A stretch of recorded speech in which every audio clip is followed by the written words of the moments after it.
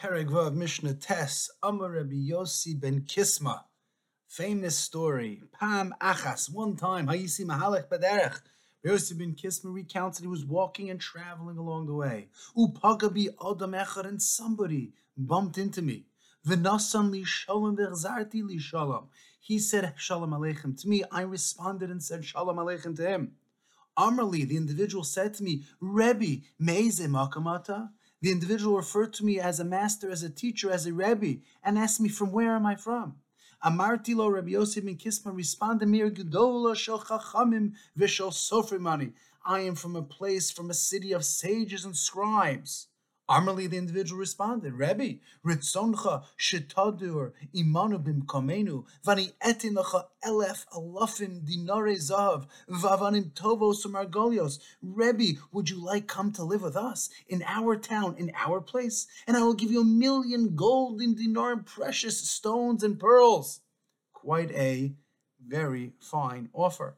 Rabbi Yossi ben Kisma responds, Amarti lemi ato nosim li kol kesev v'zahav v'avanim tovus amargolio shebolam eini dar ela b'makom Torah. Rabbi Yossi ben Kisma responded, even if you gave me all the silver, all the gold and the precious stones and pearls in the world, I would only live in a place of Torah. Rabbi Yossi ben Kisma cited this individual, the famous pasuk Tilim Kuf Yutes, Tovli Toras Picha Me alfei zav v'kesef. Better to me is the Torah of your mouth than thousands in gold and silver. And Rabbi Yossi ben Kisma went on to continue and recount the beauty of Torah, the importance of Torah, and that one individual takes with him when he leaves this world, b'shas p'tiraso shel adam, in melavin lo adam lo kesef lo zav lo avanatos margos. You take nothing to your coffin, nothing to the grave, not the gold, not the silver, not the riches, and not the most beautiful and precious stones. Ala Torah ma'asim tovim var. What you take with you is only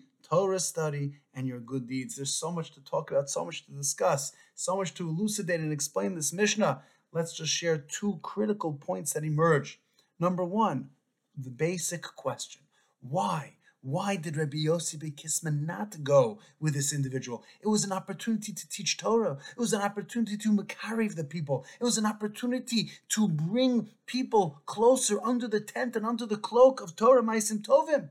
Why would he not go? Isn't that the entire purpose of our existence, of a Rebbe, of a Rav? He was offered a good job. Why would he not go and travel to this town that was barren and bereft of Torah?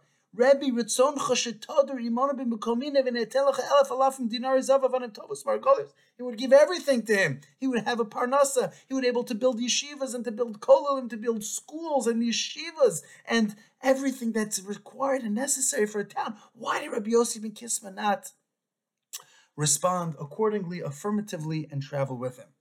It would seem, explain, the Chofetz Chaim, the Maharal in Prague, the Rabbi Yossi ben Kisma understood that the individual's request was not of him to serve in a leadership position, as a Rav, as a Marda Aser, as a teacher of Torah, but they were looking for a figurehead. They were looking for an intermediary, somebody that they could call rabbi and place in front of the shul and the synagogue and serve as their rabbinic leader, but not as somebody that they would use to grow from. Rabbi Yossi ben Kisma understood from the question, the way it was being asked, all they wanted was him as a figurehead, and he should serve in that position so they could say, Rabbi Yossi ben Kisma is our Rav. Rabbi Yossi ben Kisma is our Rebbe. Look who our rabbinic figurehead leader Rav is. But not that they were ready to sit by his feet and to soak in all his chachma and musar. And thus Rabbi Yossi ben Kisma understood that that's not the place where I belong. And that's such a critical element of understanding, both as a Rav and as a Rebbe, as well as a Talmud and congregant, that there needs to be that dialogue, and there needs to be that ability to be submissive and to understand and to be ready to be a klei kibul, to accept and to listen and to learn. The job and the function of a Rav, a Rebbe, of Rav Yeshiva, is not to serve as an intermediary of others, of Balabatim, and of other students. But it has to be the responsibility of every single Jew to grow on their own and to be interested in growth. This really touches upon the early debate between Hasidim and Misnagdim. It's clear from the Sefer Nefesh HaChaim, Reb Chaim Volozhin, And it's clear from the early Mistangdim, the Gra, the Talmidav, that their greatest concern about Chasidus was that the Rebbe would serve as a figurehead, and through him, he would be the intermediary. He would be the individual who would serve as the way to bypass HaKadosh Baruch Hu. And the Rebbe would do all the avoda, until it became very clear that that wasn't necessarily the approach, but rather everybody has to be an Ovid. It's everybody's responsibility. You don't just hire a Rav, a Rebbe, Rosh Hashiva to serve in the Mizrach, and that it's the Rav, the Rebbe, Rosh Hashiva's job to serve a Kadosh Baruch, and we will soak it in, and we will work through that individual. Adarabba, Rabbi Yossi ben Kisma is teaching us that it's everybody's responsibility to be engaged and to be deeply entrenched in Torah, to learn Torah, to study Torah, to be involved in Torah, Tefillah, Ma'asim Tovim, and Chesed. It's not one person's responsibility. Thus explains the Chavetz Chaim, the Maral, each in their own independent way, the reason as to why Rabbi Yossi ben Kisma declined this offer. But there really needs to be a second and further explanation as well. Isn't the entire purpose, as we asked, for individual to serve in such a capacity, to inspire, to teach, to be makarev? There's another explanation as well. And that is that Rabbi Yossi ben Kisma is teaching every teacher and every Rav or Rebbe that there needs to be a point to give and there needs to be a time for oneself. Rabbi Yossi ben Kisma understood that within his own capacity, this wasn't the appropriate place and time for him to be a giver of Torah. Every single teacher needs to recognize that there needs to be time for myself also. Decision needs to be made in the context of one's own abilities. And Rabbi Yossi ben Kisma was afraid that rather than influence his surroundings, maybe his surroundings would influence him. Of course, this mission isn't paskening or issuing a definitive ruling on when you should and should not take a job. But clearly, Rabbi Yossi ben Kisma understood that maybe this wasn't the position for him. Just because you're offered a job doesn't mean you take it. And you do have that job and you are serving as a teacher and as a leader, there need to be times that I say, you know what, I can't.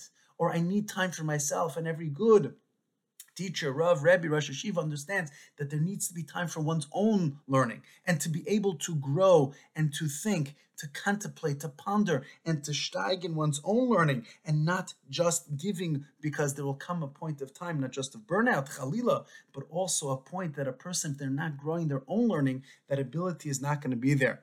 In his excellent commentary on Avos, Rabbi Yisrael Lau, chief rabbi of Eretz Yisrael, relates a story regarding one of his rabbeim, Reb Noach Shemanowitz, and one of the great Gedolei Yisrael, Rav Moshe Shmuel Shapiro. Both were embers of the Holocaust and came to the Chazon Ish, Rav Avram Yishai Karel, it's a great Gadol Yisrael, asking him that they wanted to open up yeshiva, and together that they would be able to set up and establish yeshiva in Eretz Yisrael, which was then just recovering from the post-war years. And they sought the Chazon Ish's counsel.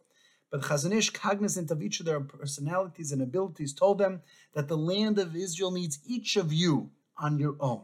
And it would be a waste of resources for you to work together. And thus he sent one to the south and one to the north. Reb Shemanowitz set up yeshiva in the north, Zichron Yaakov. Moshe Shmuel Shapiro set out and established yeshiva Be'er Yaakov in the south.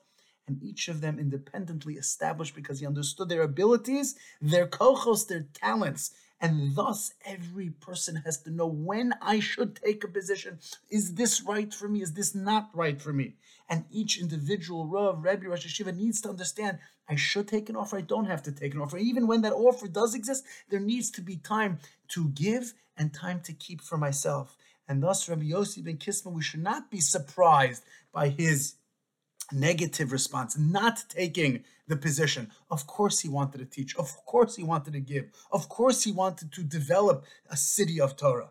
And we have to appreciate from Rabbi Yossi ben Kisma that there has to be that time to step back. Also, only appreciating who is an appropriate Talmud. As Rav Chaim Mivolozhin once said, how can even be called a Talmud of the Vilna Gaon? It would be inappropriate. We need Talmidim who are Talmidim Hagunim, Talmidim who are Ra'uyim. And Rabbi Yossi ben Kisma understood that this was not the place. And of course, we also have to appreciate from this Mishnah the well-known statement of Rabbi Yossi ben Kisma when he responded and said the importance of Ein Nidar Ela B'Makom Torah, to live in a place of Torah. We should surround ourselves by Bnei Torah, of course, schools, shuls, Batei Medrash, Batei Knesios. Those are our mekomos of Torah and Tefillah. Those are the places that we should connect to. Those are the places that we should be to unite, to engage in, and to grow together. Shibane Beis Hamikdash b'mheira v'yameinu.